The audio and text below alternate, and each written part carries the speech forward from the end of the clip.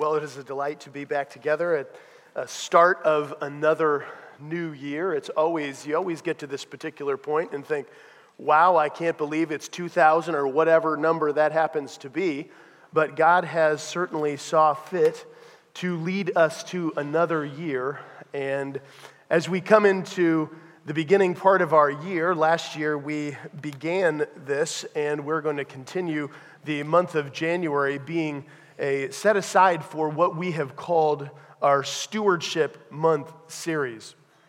I find that my own life personally, that every particular year that goes by, it's so often as you look back and think on your own as you're reflective at the end of a year and the start of a new year, not so much to think about making all the resolutions that I may or may not keep, but more in line of the reality that I need to recap my own life and my own efforts so that I can begin to get an understanding of if I am wholeheartedly following the things that God wanted me to do. And every year I get to that same point during the month of January. This has been going on for me for years and years. And there's always a sense in which you seem to fall short. Do you feel that every year? And yet there's always this sense of renewed hope of the fact that He's given me breath to breathe and a life to live, that I can continue to do it over and over again in a way that pleases God, to recommit various components of my life to Him. And that's what Stewardship Month is all about. I've even been praying on a personal level, even through the month of December, during the reflection of the incarnation, to think to myself, what is it that God wants me to continue to maintain my focus on? And I would encourage you, make the month of January a very devotional, reflective time in your own life to begin praying and asking of the Lord, how can I be a better steward for you? You're going to notice as you leave here today on a table just outside the auditorium, and we had done this last year, but there is a stewardship commitment paper. This month we'll be covering the stewardship of time, talent, and treasure in that order after this sermon today. And I would really encourage you, begin to pray and ask God to help you decipher where is it that you can think about your time and where it's been spent and your talents and your treasure and all those things that encompass your life, and take that seriously. Those of you who have filled out that card, part of the unique mentality is you'll seal that envelope at the end of the month, and I would expect to see most of us at the annual meeting, and you'll turn that in. And for those of you who filled that out and sealed, you'll get your sealed envelope back and some time to spend in reflecting over what you committed to last year between just you and the Lord. No one has seen this. No one has opened that envelope. You'll be the first one to reopen it as you have committed that. And I hope throughout the year you've maybe even thought about that and brought that back to your mind. Well, stewardship is a very, very important idea because, as we'll talk about this morning, we want to talk about stewards who stay on mission. See, what will it be, what will become of us if all of a sudden the very thing that we've been called to do is the very thing that we're not doing? See, mission in the idea of having a mission statement. We think about the New Testament, and we think about the words that the Apostle Paul said in 1 Corinthians chapter 4, verse 2, when he says this comment. He says, "Moreover, it is required of stewards that they be found faithful." And as we focus on the course of this month, what is that idea of stewardship? Stewardship, or the word stewardship, is simply just the reality of being a manager of the things that God has so entrusted to you and I, entrusted to us as a church, primarily focused around the gospel of Jesus Christ, so that we'll look at our lives and ask ourselves this question: are we being faithful stewards of the mysteries of the gospel of Jesus Christ? That was Paul's heartbeat. He said to the Corinthian believers, here's how you ought to view us as stewards, as managers of the very things of God. Have you noticed this about your own life and about the way that we think about stewarding our life. In many ways, our mission, although it may be at one point clear, often starts to drift and fade into the background at times in our life. This happens in companies and organizations and nonprofits in a way in which you describe it as mission creep. All of a sudden, you're creeping away from the very mission that God had set your heart to be fixated on. That can happen in the Christian life. And most often it happens through a sense of lethargy, a way in which we don't take time to reflect on the kind of life that we should live. We just simply take it day by day, which is, of course, what we can do, but we don't begin to remind ourselves, am I being faithful today? And that is what stewardship reminds us of. Well, there's all kinds of missional components in the Bible, but one particular mission statement I think that we could all resonate with in Matthew chapter 28 is found where we're familiar with this verse. Go therefore and make disciples, he says, and disciples of all nations, baptizing them in the name of the Father and of the Son and the Holy Spirit, teaching them to observe all things that I have commanded you, and behold, I am with you always, even unto the end of the age. There's a missional reality to that verse, isn't there?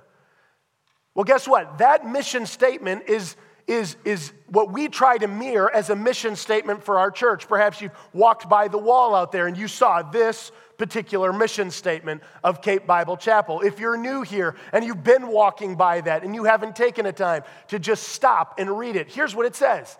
Cape Bible Chapel exists to be a gospel-centered community of worshipers on mission to make and multiply disciples of Jesus Christ in our neighborhoods, among the nations, and the next generation. If we lose sight of the mission of the gospel of Jesus Christ, we can often become negligent in our own spiritual lives while we read the Bible, listen to sermons, go to podcasts, come to church, go to Sunday school, come to small group. And it can be much like over time walking by a wall whose mission statement is plastered in big letters, and then someone says, do you know what our mission is? And you kind of think, I know it's there. I can picture the wall. I know there's words on it, but we can't seem to focus on what our calling and mission is. And that is the point of Stewardship Month, to remind us of the calling that we have to stay on mission, because stewards are called to do this. Now, as we think about our lives in reference to mission, our main focus as we think about this today is going to be this main idea, that faithful stewards seek to stay on mission. Now, because it's so difficult for us, I think it's important for you to begin to ask on a personal level. And it's going to carry on and extend even beyond the sermon today.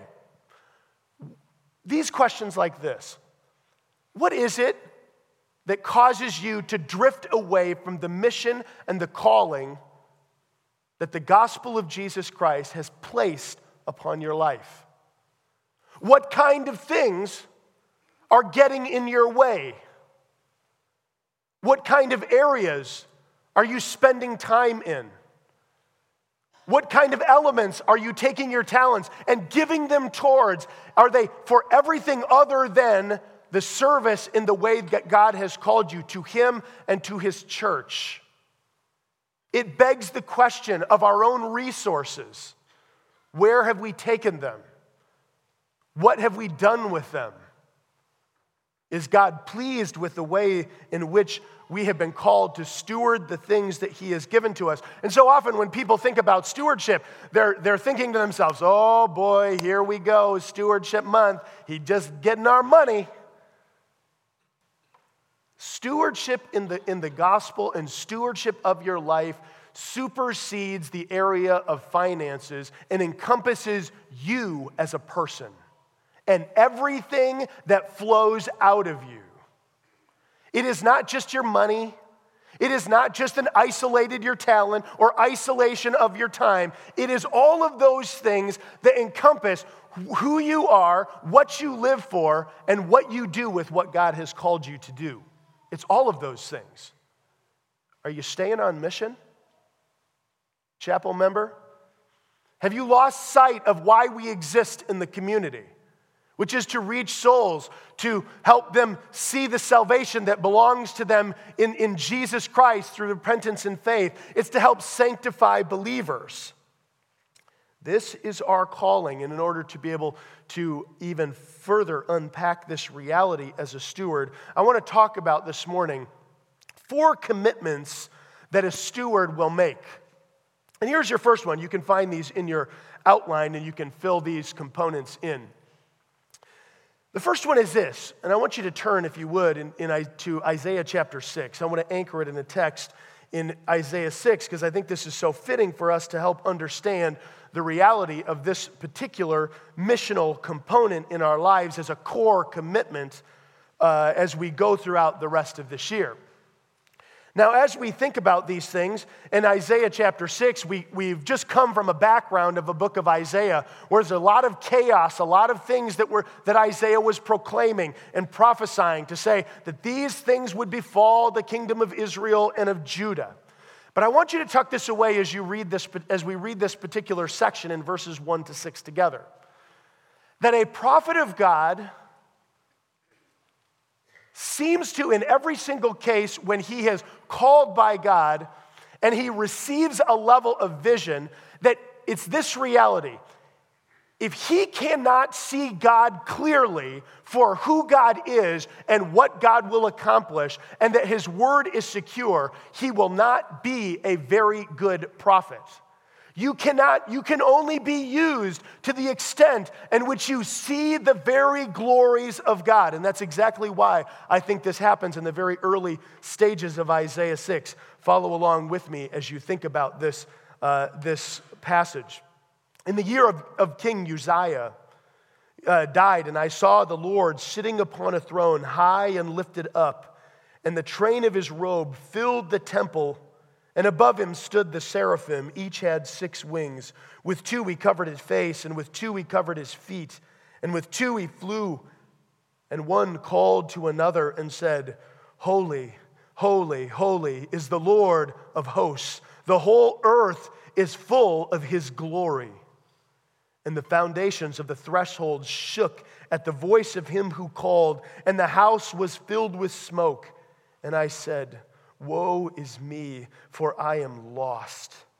For I am a man of unclean lips, and I dwell in the midst of a people of unclean lips. For my eyes have seen the King, the Lord of hosts.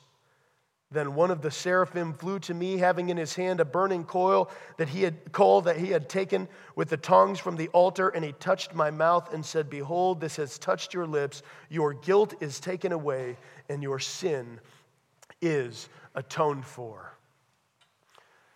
Now, when we think about this reality, one thing that we ought to be as people, stewards of the mystery of the gospel of God, is captivated by the very glory of God himself.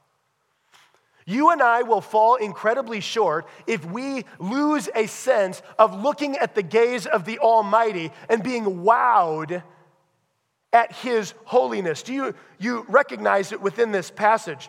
After King Uzziah died, and it's so fitting because we understand that his reign was brought to an end because Uzziah, at the latter end of his life, while for the most part of his kingdom did what was right, he all of a sudden decided that he would go into the temple and he would offer incense before the Lord, which was a duty that only belonged to the priests.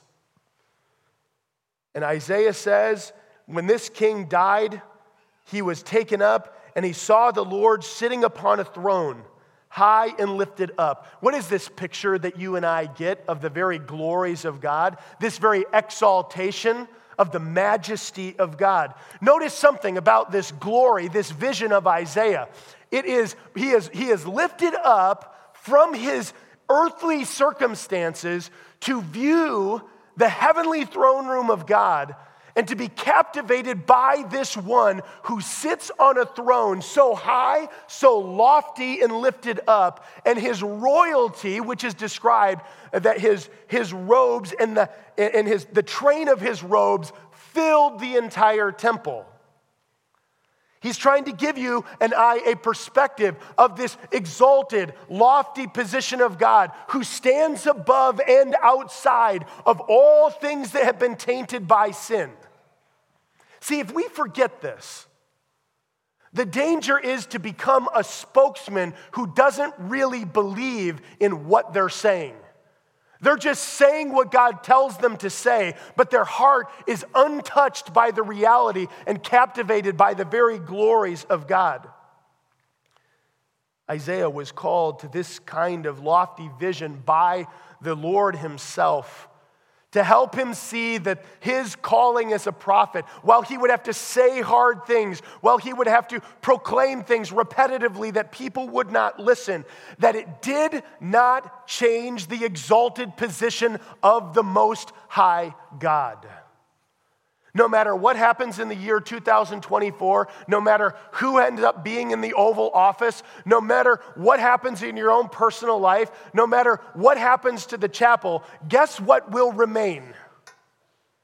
Our God, high and exalted, lifted up, whose train of his robes fill the temple. This exalted position Isaiah is given a vision of.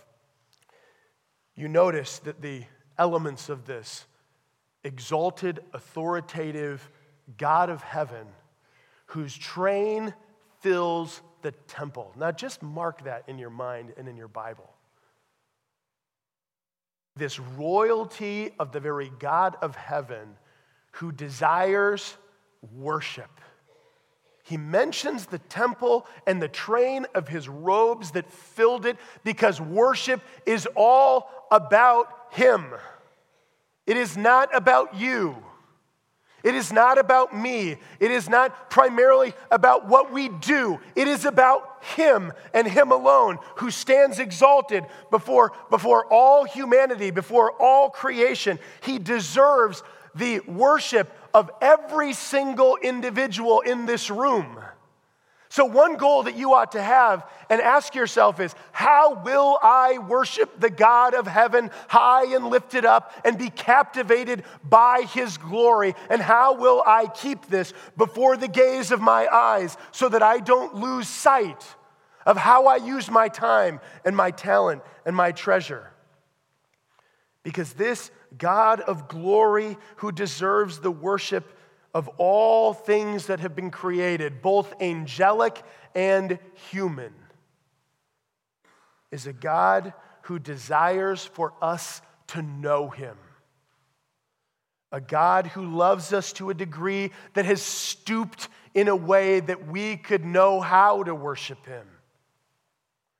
This is not just a God of authority and a God of who desires worship, but this is a God that Isaiah says the seraphims even call out. Now get this picture of the seraphims, the angels of heaven, who are above this throne. There's all kinds of different ways that angelic ministers or the angelic beings serve in different capacities, but one of the capacities of the seraphim angel, which the word seraph means to burn. Most commentators, at least many of them, would say that this idea has to do with the idea of zeal. There's a zealousness, and now we're just about to find out, what are these angelic seraphs zealous over? What are they burning in their minds and in their hearts about? You know what it is? Holy, holy, holy is the Lord of hosts. The whole earth is full of his glory.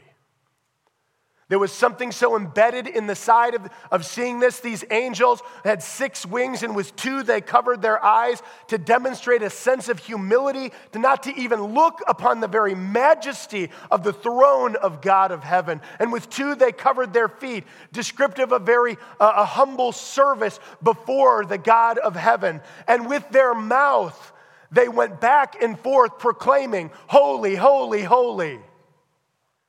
This repetition suits itself in the Hebrew language to describe this intense escalation of this person who sits on the throne. Holiness, the very subject of the majesty of God. Something that is not just the fact that God is separate from sin. He's separate from everything that has been touched with sin. And the whole earth is filled with the glory of God. Recently, as we moved out to more in the country where you don't see the glow of the city lights, and we're sitting there around a fire in the evening, and all of a sudden darkness lends itself to the gaze of the stars of heaven. And you look to the skies, and you can only find yourself in that position that David would say, when I look at the stars and I look at the things that you've created, it begs within my soul this one aching question: God, what is man that you are even mindful of me, as David says this in Psalm 8, and the Son of Man that you even care for people like us? The fact that God would receive worship from imperfect, sinful people who have been tainted by sin in the world ought to bring your eyes to appreciation of this majestic, holy, authoritative God that in all his separateness from the world, he wants you and I to be captivated by his glory and his glory alone. Have you recognized this in the culture and the world that everyone lives in all around the world, but primarily in our culture? Think of it, how it impacts us. How easily our gaze, while it might be transfixed at a moment, how quickly from commercial setting to commercial setting to commercial setting. Oh, you need this. Oh, you need that. Oh, this will make you happy. This will make your life more productive, satisfying, peaceful, and you name it, a whole host of things. And we all of a sudden, in our culture and in our own ways, begin to start looking at the things of the world, and we become less captivated by God and more captivated by the things of the world. Has it happened to you? I sense it in my own soul. A pull from the world, a pull from the deception that Satan, who the prince and power of this world, wants to get my eyes focused on things and take being captivated from his glory to being captivated on things that are only here on earth. The prophet Isaiah was called to do a task and to speak for the very person of God, and he would do it better, and God knew it, if he had a high and lofty view in going to a people who have been exiled and rebellious to say, this God demands your worship, and you will worship him. He is holy. He is set apart. When Isaiah came to this point, do you notice his response? And it was equal to so many different angelic encounters and for many prophets who have been encountered this kind of vision.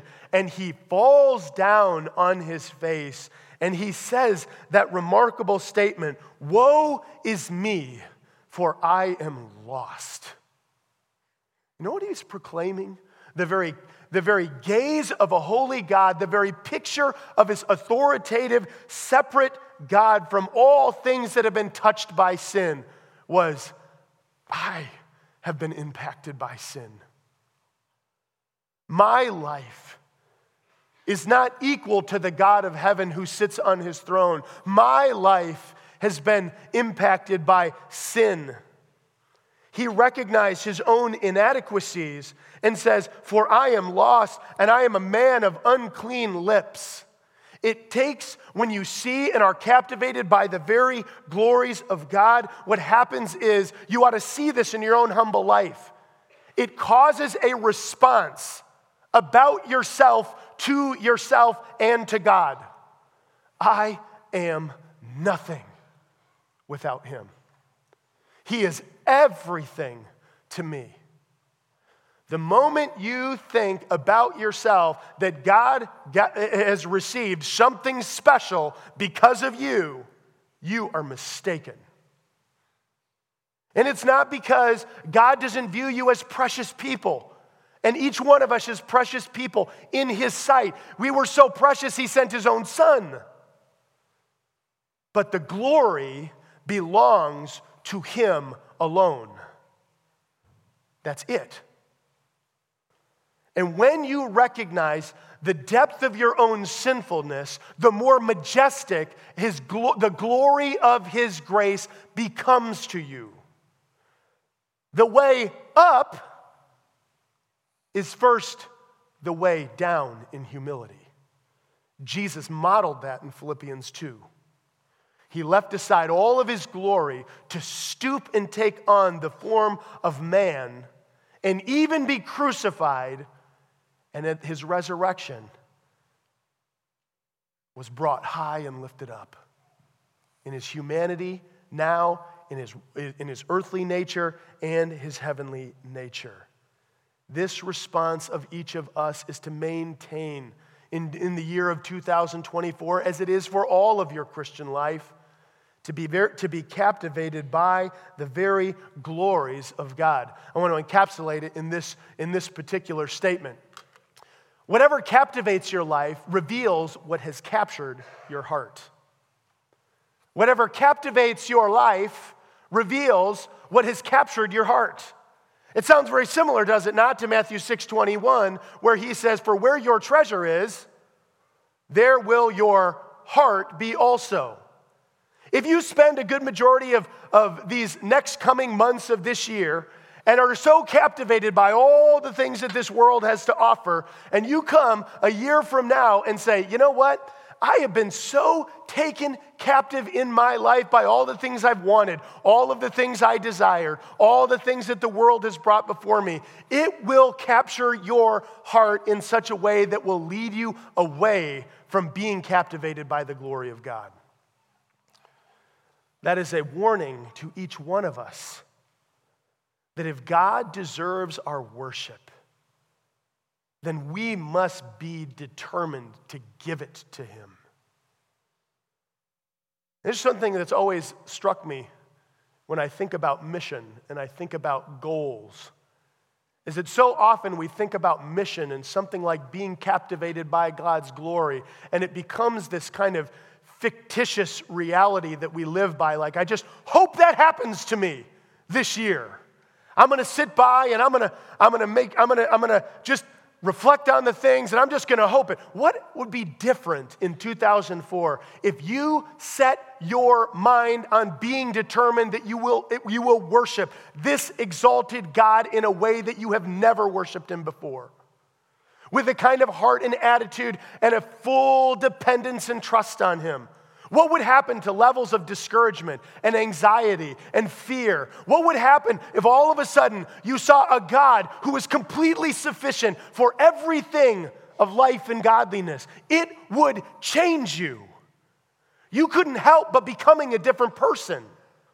Because God cares that when we see a vision of himself, Isaiah was not supposed to go away and just say, "Oh, good, thanks for that. That was helpful, nice. You're authoritative." It was supposed to bring you to your knees. We as a people, we as a church, ought to be filled with lives in the year of 2024 with more fervency in prayer, more fervency in devotion, more fervency in our zeal. As the seraphs above the throne of God yell, we ought to proclaim as well, "Holy, holy, holy is the Lord of hosts, and the whole earth is filled with his glory," so that we would commit to the very things, as Paul would say in Colossians chapter 3, verse 17, "And whatever you do in word or deed, do everything in the name of the Lord Jesus, giving thanks to God the Father through him."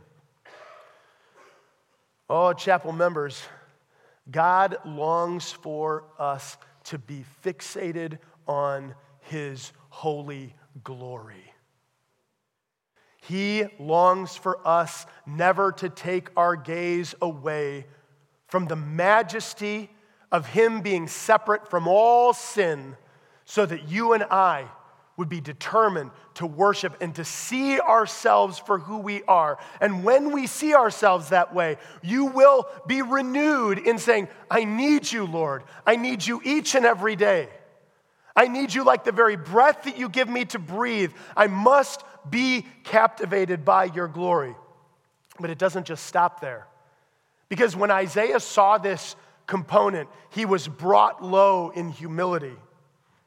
And our second point as we think about this is we must be people who are not only captivated by his glory, but people who are convicted by his Spirit. Do this if you would. I want you to go to the New Testament and turn to John chapter 16, verse 8. John chapter 16, verse 8 gives this incredible statement as Jesus was teaching his disciples in John chapter 16. And he makes mention of this, of the coming Spirit, knowing that he will be leaving this world. And of course, the disciples were distraught, and they were troubled in their soul. And Jesus reminds them of what he would give, and he says he will give this. In verse number 8 of chapter 16, he says these words, "And when he comes," referring to the Spirit, "he will convict the world concerning sin and righteousness and judgment. Concerning sin, because they do not believe in me. Concerning righteousness, because I go to the Father and you will see me no longer. And concerning judgment, because the ruler of this world is judged. I still have many things to say to you, but you cannot bear them now. But when the Spirit of truth comes, he will guide you into all truth, for he will not speak on his own authority, but whatever he hears, he will speak, and he will declare to you the things that are to come. He will glorify me, for he will take what is mine and declare it to you. All that the Father has is mine, and therefore I said that he will take what is mine and he will declare it to you." Are you a person who is ready and willing and humble enough that when the Spirit of God, having captivated you by his own glory and holiness, and he begins to point out in your own heart where you and I fall short, do you do something about it? Do you fall to your knees? Do you respond as Isaiah did when he said, woe is me, I am a man of unclean lips? Do you just gaze at it for a moment like James says, a man who looks into the perfect law of liberty, and you say, oh, there's a blemish. I guess I'll see that tomorrow. Or do you stop for a moment and you look at that mirror of the Word of God and you go, there's something wrong about my life. There's a trajectory that I'm on, something that's captivating me, something that is keeping me from glorifying God and worshiping his holy presence. That is conviction. What does it mean to be convicted as a Christian? I think John chapter 3, by the way, verses 16 to 20, I'm going to give you verse 20, because this particular statement in verse 20 that Jesus says, he says, "For everyone who does wicked things hates the light and does not come to the light, lest his works should be exposed." That word exposed is the same Greek word that John 16 uses when he says the Spirit of God will convict the world. You know what he's saying to his disciples is, the Spirit of God is going to come and he will expose all of us. He will lay everything, according to other authors, naked and bare before the eyes of God. Every thought, every imagination, every motivation, everything that your heart has been transfixed on and captivated by, he will know it. But when he shows you that you don't meet up to God's standards, Christians, we must be convicted by the Spirit of God and respond to the conviction in such a way that when we are exposed before the holy gaze of this authoritative God, that we humble ourselves in prayer and confession and say, God, we are people who don't match your standards, but God, I want to glorify you.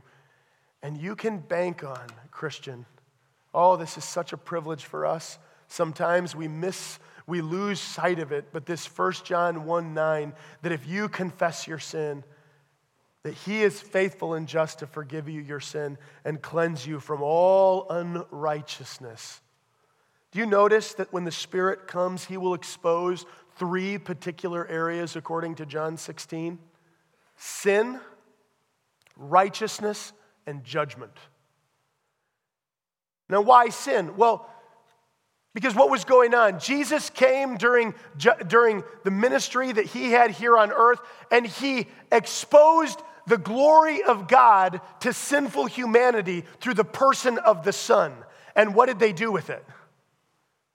They rejected it because of their own sin and their own desire to create a religion of their own making. A hypocritical, legalistic reality that they lived by. And so often Jesus would say to them, "You have heard it said, but I say unto you." And he revealed the totality of the Scripture's perspective on his authority and why they should respond to him. He is going to convict the world of sin. But are you sensitive to that, believer? Are you here wanting to start out a new year, be captivated by his glory, and yet caught up in sin?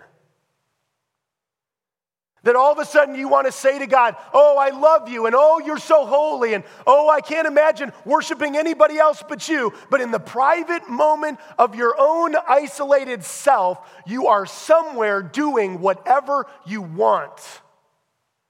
And yet when you get around those people who are Christians and you know they're worshiping God, you conform to that because you're afraid of what you really know about you. You don't have to be caught up in sin. You can choose to regain a perspective of being captivated by the glory of God through the confession of your sin. And the world will be freed as the Spirit of God fulfills his mission that Jesus sent him to fulfill, which is to convict the world of sin. Isn't it ironic that the one thing everybody in the culture doesn't want to talk about is the one thing the Spirit has come to proclaim? Sin is prevalent in our hearts, and the only remedy for salvation is found in Jesus Christ. And you know what that Spirit does? When you repent of your sins, and you call out to Jesus Christ for forgiveness of your sins, and you make him Lord of your life, he forgives. And all of a sudden, you live for a purpose far beyond yourself. The Spirit not only deals with sin, but of righteousness. Why would the Spirit do that? Because so often in Jesus' ministry, the Pharisees and the hypocrites and the scribes and all these legalistic perspectives of pagan religions were all of these perspectives that they did not know what true righteousness was. You know what true righteousness was? That the Spirit of God is continuing to proclaim? Jesus Christ the righteous. You notice the Spirit doesn't say, Paul the apostle, the righteous one. Peter, the great apostle, the righteous one. He shows one thing. The Spirit of God says this: there is one who is righteous and only one, and Jesus Christ is his name. This Jesus Christ who sent the Spirit of God on our behalf and on the world's behalf to help them understand what true righteousness was. Righteousness doesn't come by your works, because we know what Paul said. Not by works of righteousness which we have done, but according to his mercy he saved us.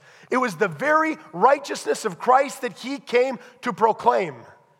It is the very righteous life of Christ that we mold our mindset after, so that we can retain being captivated by his glory. And you know what? This last one, he's come to help the world understand there is a coming day where sin and righteousness, if you think about righteousness, just think about it in this way, simplistically, It is all that God says is right in heart, in mind, in affection, and your will.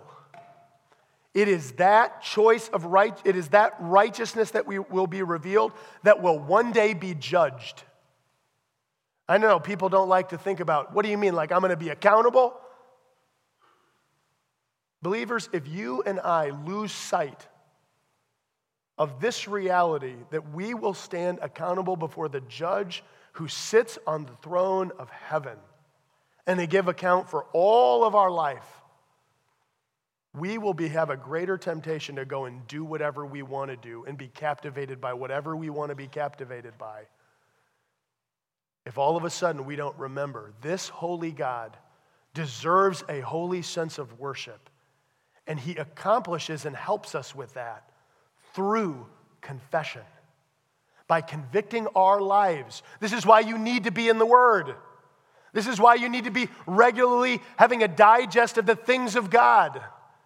Because you need to encounter God's holy, righteous standards so that wherever sin may be found in your life, you can get it out of there, confess it, and take opportunity to say, God, I don't want that to reign in my life. I want you to reign in my life. The more we do that, the more God is glorified, which means that whenever the Spirit convicts, it's the Christian's responsibility is to confess.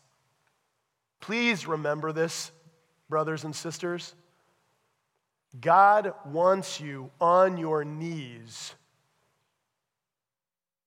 so that when you are convicted because you have sinned, because you haven't met his righteous standard and know that you're going to stand accountable before him, he has provided a mediator between God and man, the righteous one, the high and lofty exalted one, Jesus Christ the righteous, so that you could find forgiveness, not only just from your sins, but you could find continual forgiveness and cleansing from your life, and you can be re-engaged in the things of God in a way that you are committed to worship him for the rest of your life.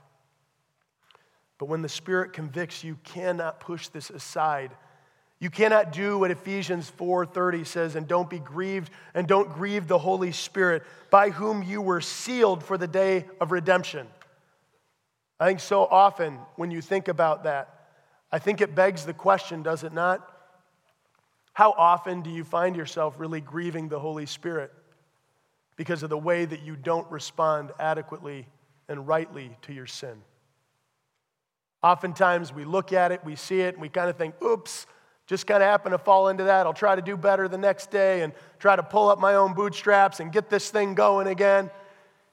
Believer, you cannot get this thing going without confession and humility and a gaze on the holiness of God by yourself.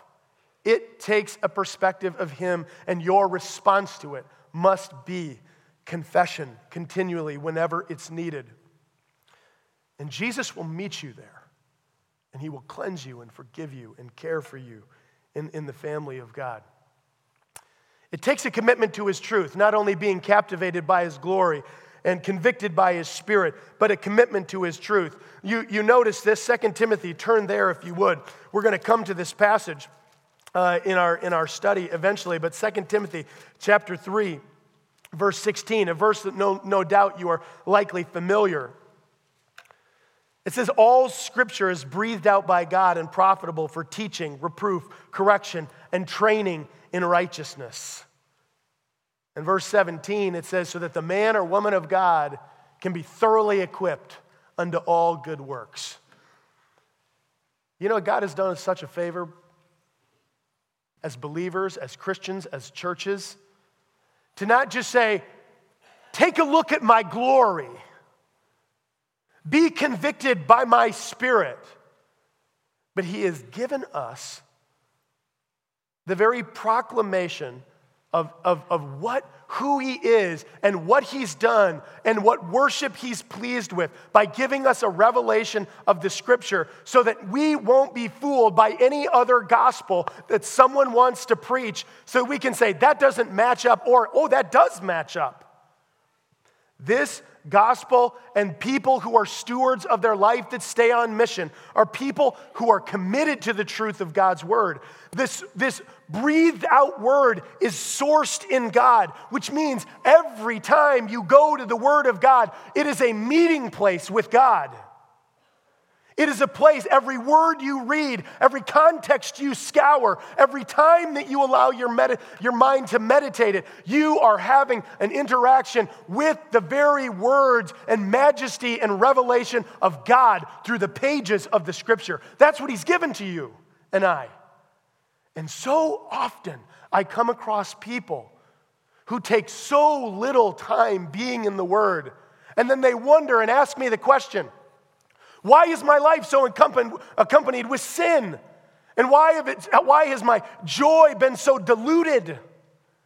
And I can ask a few questions, and I can ask them about where they've been spending their time and what has their time with God been looking like. And often it's minuscule. This commitment to the Word of God is a commitment that is not a 2024 thing. It is a lifelong commitment to understand and know the words of the living God so that you can be free. You can continue to live a holy life, as Peter says, be holy as I am holy. That you will live with an understanding of what is truly righteous so that you can live knowing that when you stand before the God of heaven in judgment, that He will look at you through the righteousness of His Son, and He'll allow you into the gates of heaven because He's given you this gift of righteousness that you would never be able to earn for yourself. And this truth speaks of Him. Notice what it does in 2 Timothy 3. These are very simple for us. It teaches us, doesn't it? It instructs us. It's good for doctrine. It tells us what to believe and what not to believe. We cannot fall prey to believe whatever you want to believe. Or your truth is as good as any other truth. Let me tell you this. God's truth is better than any other truth. It is more sufficient than any other truth. That includes your truth.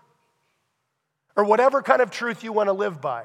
It is good for doctrine. It is good for reproof. Means it has to correct us. That when we are convicted, now we are convicted by the standards that the Bible gives, we confess, and we get on with living, being committed to the truth of God's word. And then it corrects us, and then it sustains that correction through training in righteousness. We don't have a righteousness of our own, but we are trained in the righteousness. And who do we look for that? The life of Jesus. The perfect, sinless, majestic, holy life of the Son. This year, please spend some time in the Gospels. Please get to know this Jesus who came to die for your sins. This Jesus loves you enough to be willing to sacrifice Himself. But you and I must, as an individual and as a church, retain and maintain this connection of commitment to the truth.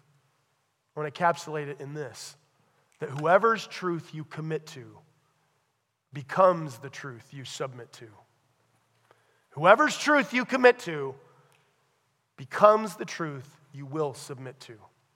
If you all of a sudden believe that there's some other message, some other truth that is out there that is better than what's been revealed in the Bible, you will submit to that truth. You will live by that truth, and you will become captivated by that truth, and it will change you, not to the glory of God, but it will conform you to the image of men. It is only through a retention of a commitment to the very words of God that you and I can be stewards who stay on mission, because this is the words of the mission. This is the source, the guide, the map, whatever you want to describe it as. It shows you where to go and what to do and how to live.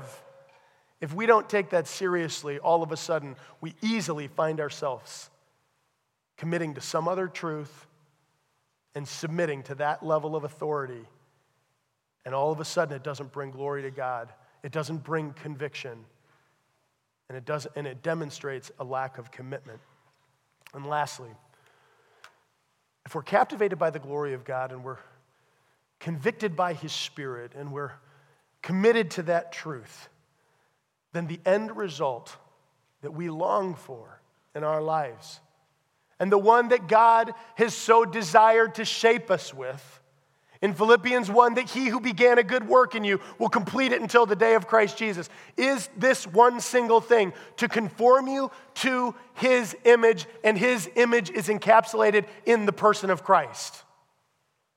We have got to take seriously, as people, as individuals, the places we go, the people we're with, the schools you go to, the people you rub shoulders with, the bosses you serve, that you are a person who is conformed to the image of the Son. And I love the verse in Romans chapter 12, which is also a very familiar passage. Romans 12, 1 and 2. You could probably even quote it, so I will just give it to you. I appeal to you, brothers, by the mercies of God, to present your bodies a living sacrifice, holy and acceptable to God, which is your spiritual worship. Do not be conformed to this world, but be transformed by the renewing of your mind, that by testing you may discern what is the will of God and what is good and acceptable and perfect. Here's the goal. Here's what he says. Here's the motive. Whatever's holy and acceptable to God ought to be what consumes and captivates your mind and heart. What is holy and acceptable to God is completely, do you notice this in Romans 12? It is not something that conforms to this world.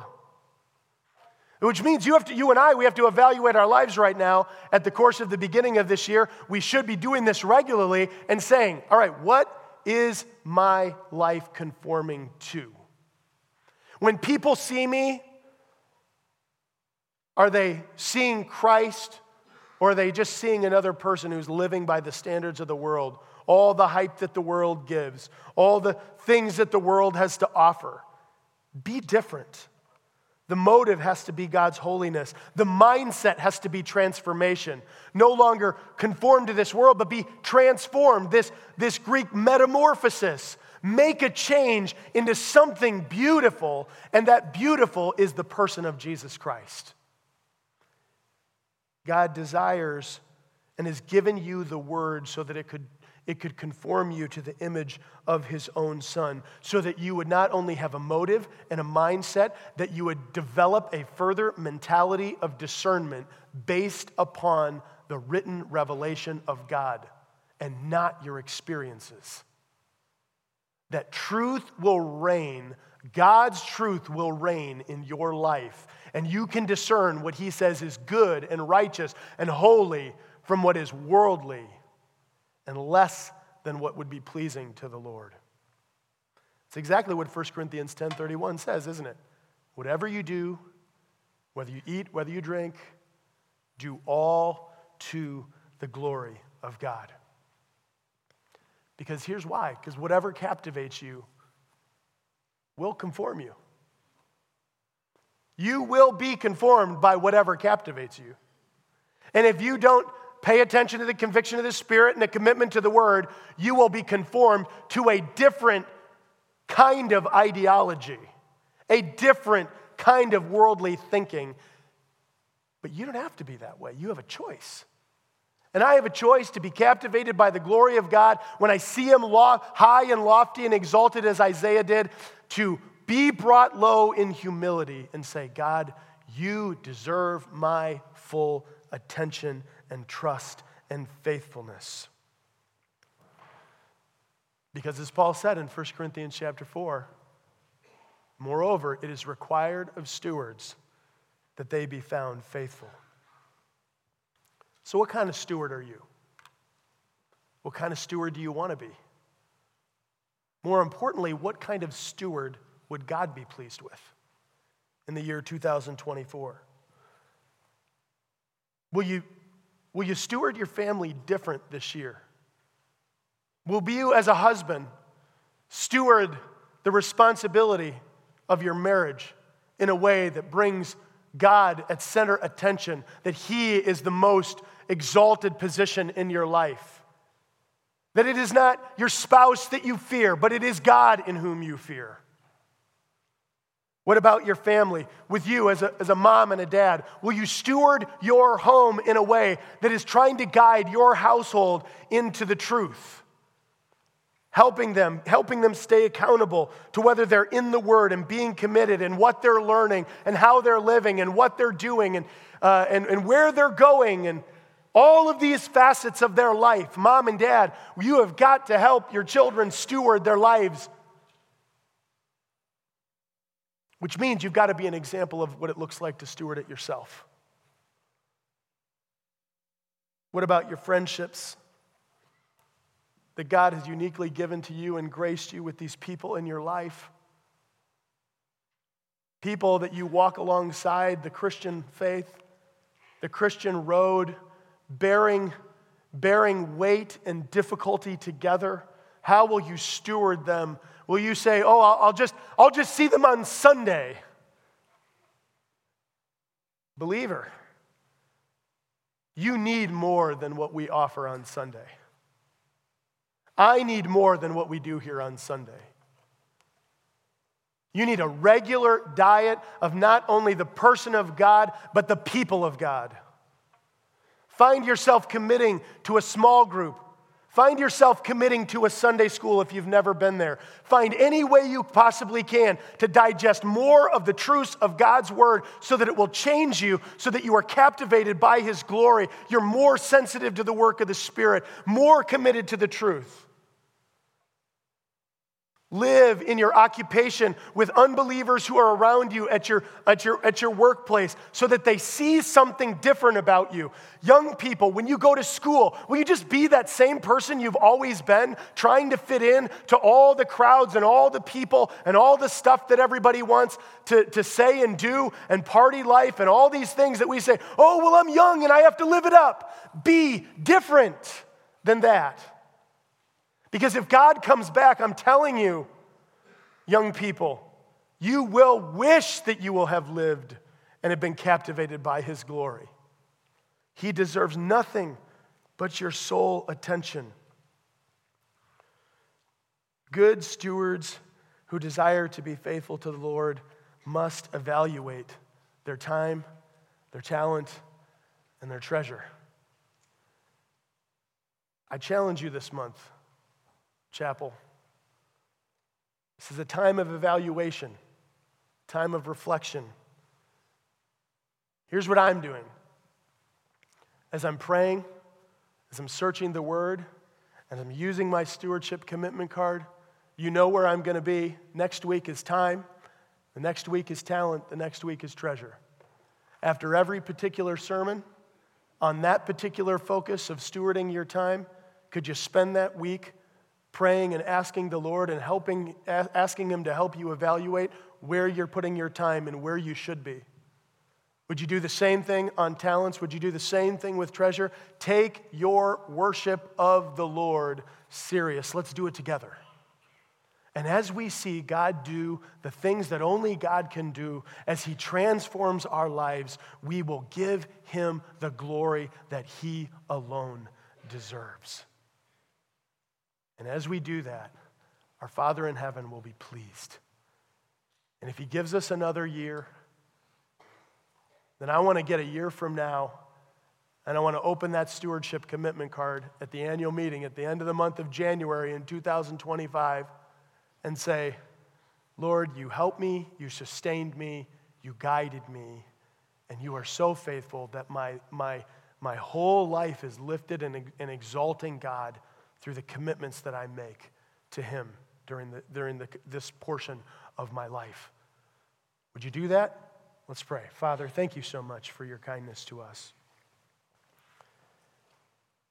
Lord, we do recognize that people who have been tainted with sin have such a hard time being captivated by your glory alone. Oh, Lord, but you have given us the Spirit who has sealed us until the day of redemption. You've given us the Word of God to sufficiently, Lord, help us persevere to knowing your righteous standards so that we could be conformed to the image of your Son. Lord, we long for that. Lord, I long to be transformed to the image of your Son, and yet in so many ways I fall short. I long for the body at the chapel, that collectively, that you are pleased when you set your holy gaze upon us, that you would see a people who love you and are guided by the very truths of your word that sustain our lives. Lord, help us with that. In your name we pray. Amen.